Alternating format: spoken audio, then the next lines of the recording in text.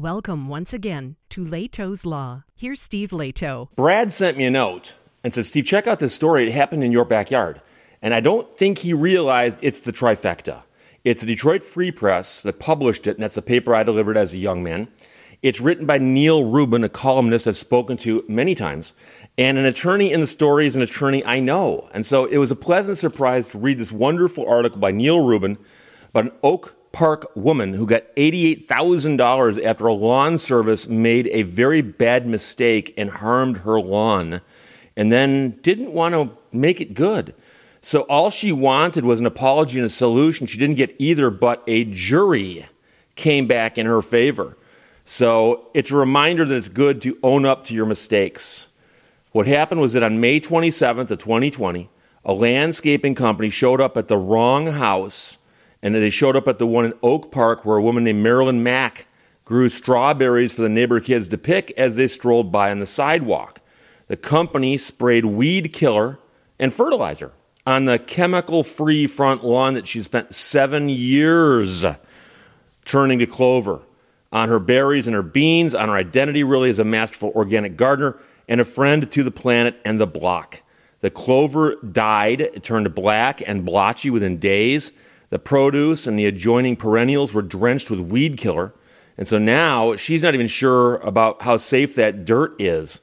So an Oakland County jury in circuit court there ordered the Natural Way Lawn and Tree Service of Lake Orion to pay up because their response was simply a shrug, as Neil puts it.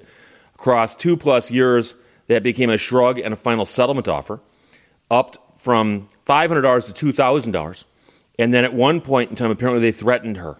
So she wanted something that they hadn't considered. She said, I wanted someone to take responsibility.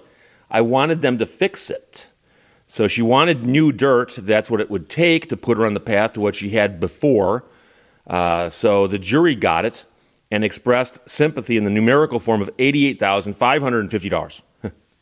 So in case you're curious, she gets up most days at 4:30 in the morning, bakes sourdough bread for 3 hours, which she then gives away. And that which she does not give away, she donates to a food pantry. So she also donates money to a bulldog rescue organization, and she's got a dog as well and a cat who apparently were hanging out with Neil and her as they were being interviewed, her family. So she and her husband, Brian, share a 920-square-foot house they bought 10 years ago.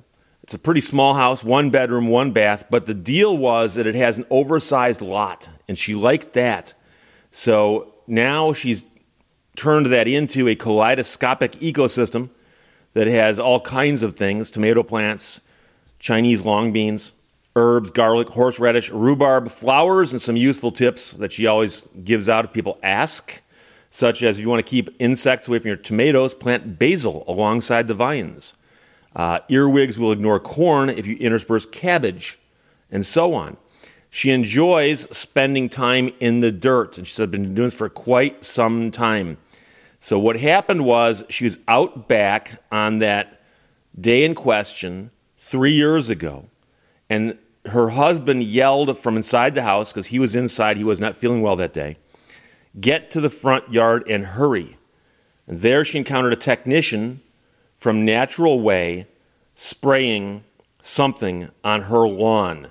Now, here's the problem, that clover is not actually a weed. And I know some people who like their grass to look like the putting green at a golf course, okay? That's fine if that's what you want. I've got clover in my yard too, and I like it. The rabbits like it. I got no problem with clover. So it's not a weed. And Max says she prefers the clover to the grass because of how it interacts with the soil. It's softer than grass, and it needs less mowing. And pollinators also like it. She points out rabbits like it too. So to replace her shabby grass, she had overseeded it with clover again and again, letting it slowly take over. So she shouted at the technician to stop, and he said, "You're crazy. You don't live here." Now, there's nothing worse than somebody showing up and telling you that you're wrong about something so fundamental as where you live. So someone is in your yard destroying your plants, and when you ask them to stop, they say, "You're crazy, you don't live here." Turned out that he was supposed to be working next door. He had not checked the home's address, and that came out during pretrial discovery, which is, of course, a violation of company policy.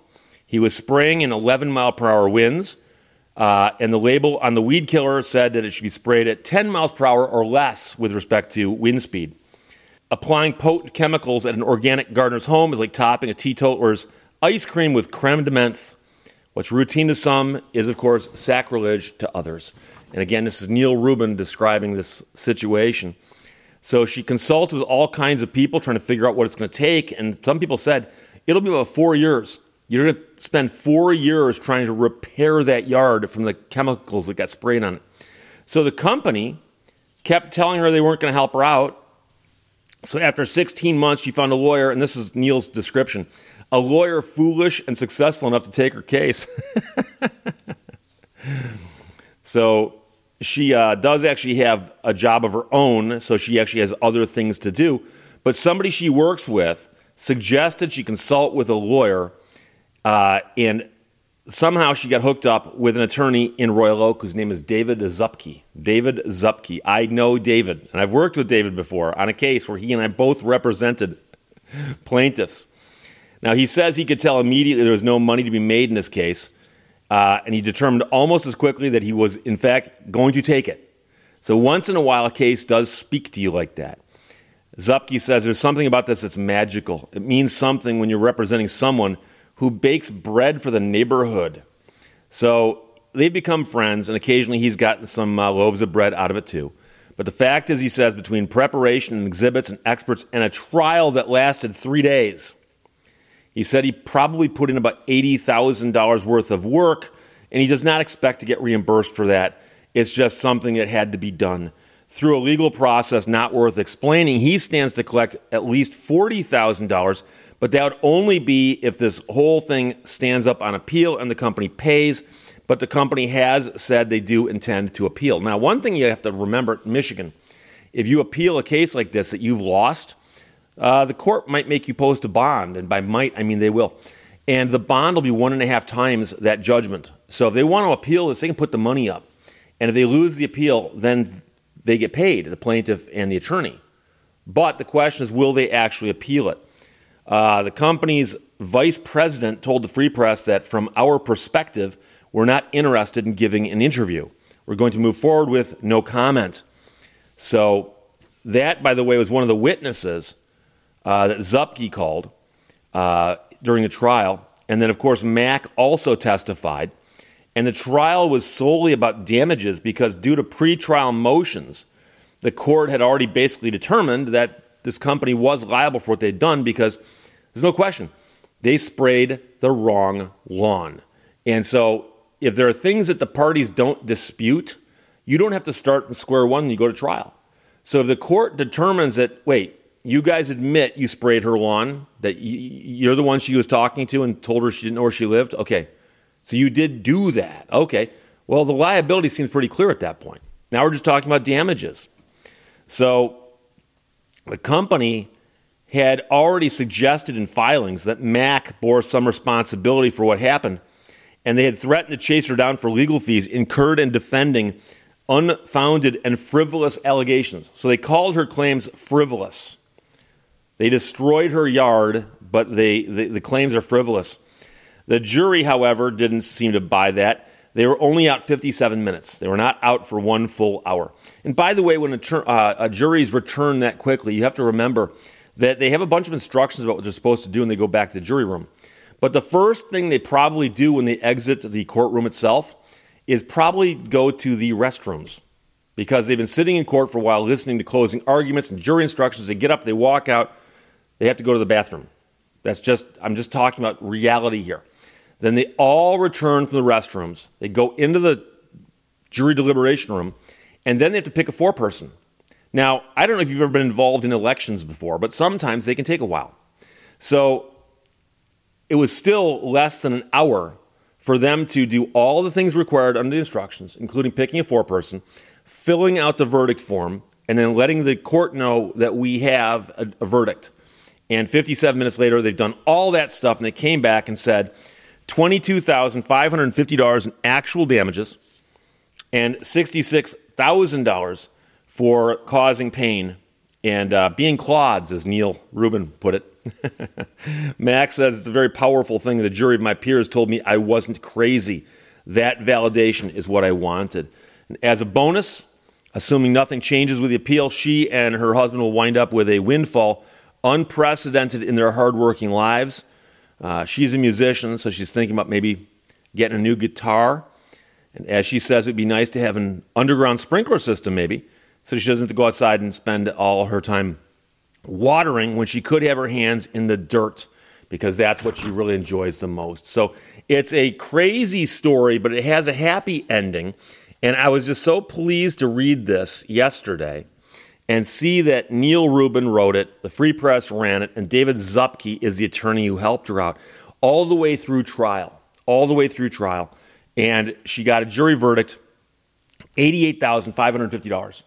And this is the kind of thing where I understand mistakes can get made, but that's what insurance is for. And that's also why you train your employees to do the right thing. And so if they showed up and sprayed weed killer on somebody's garden by accident, you go, oh, we made a mistake. We're sorry. What do we need to do to make this better? It wouldn't have cost them $88,550, nor would they have had to hire attorneys to do that, most likely.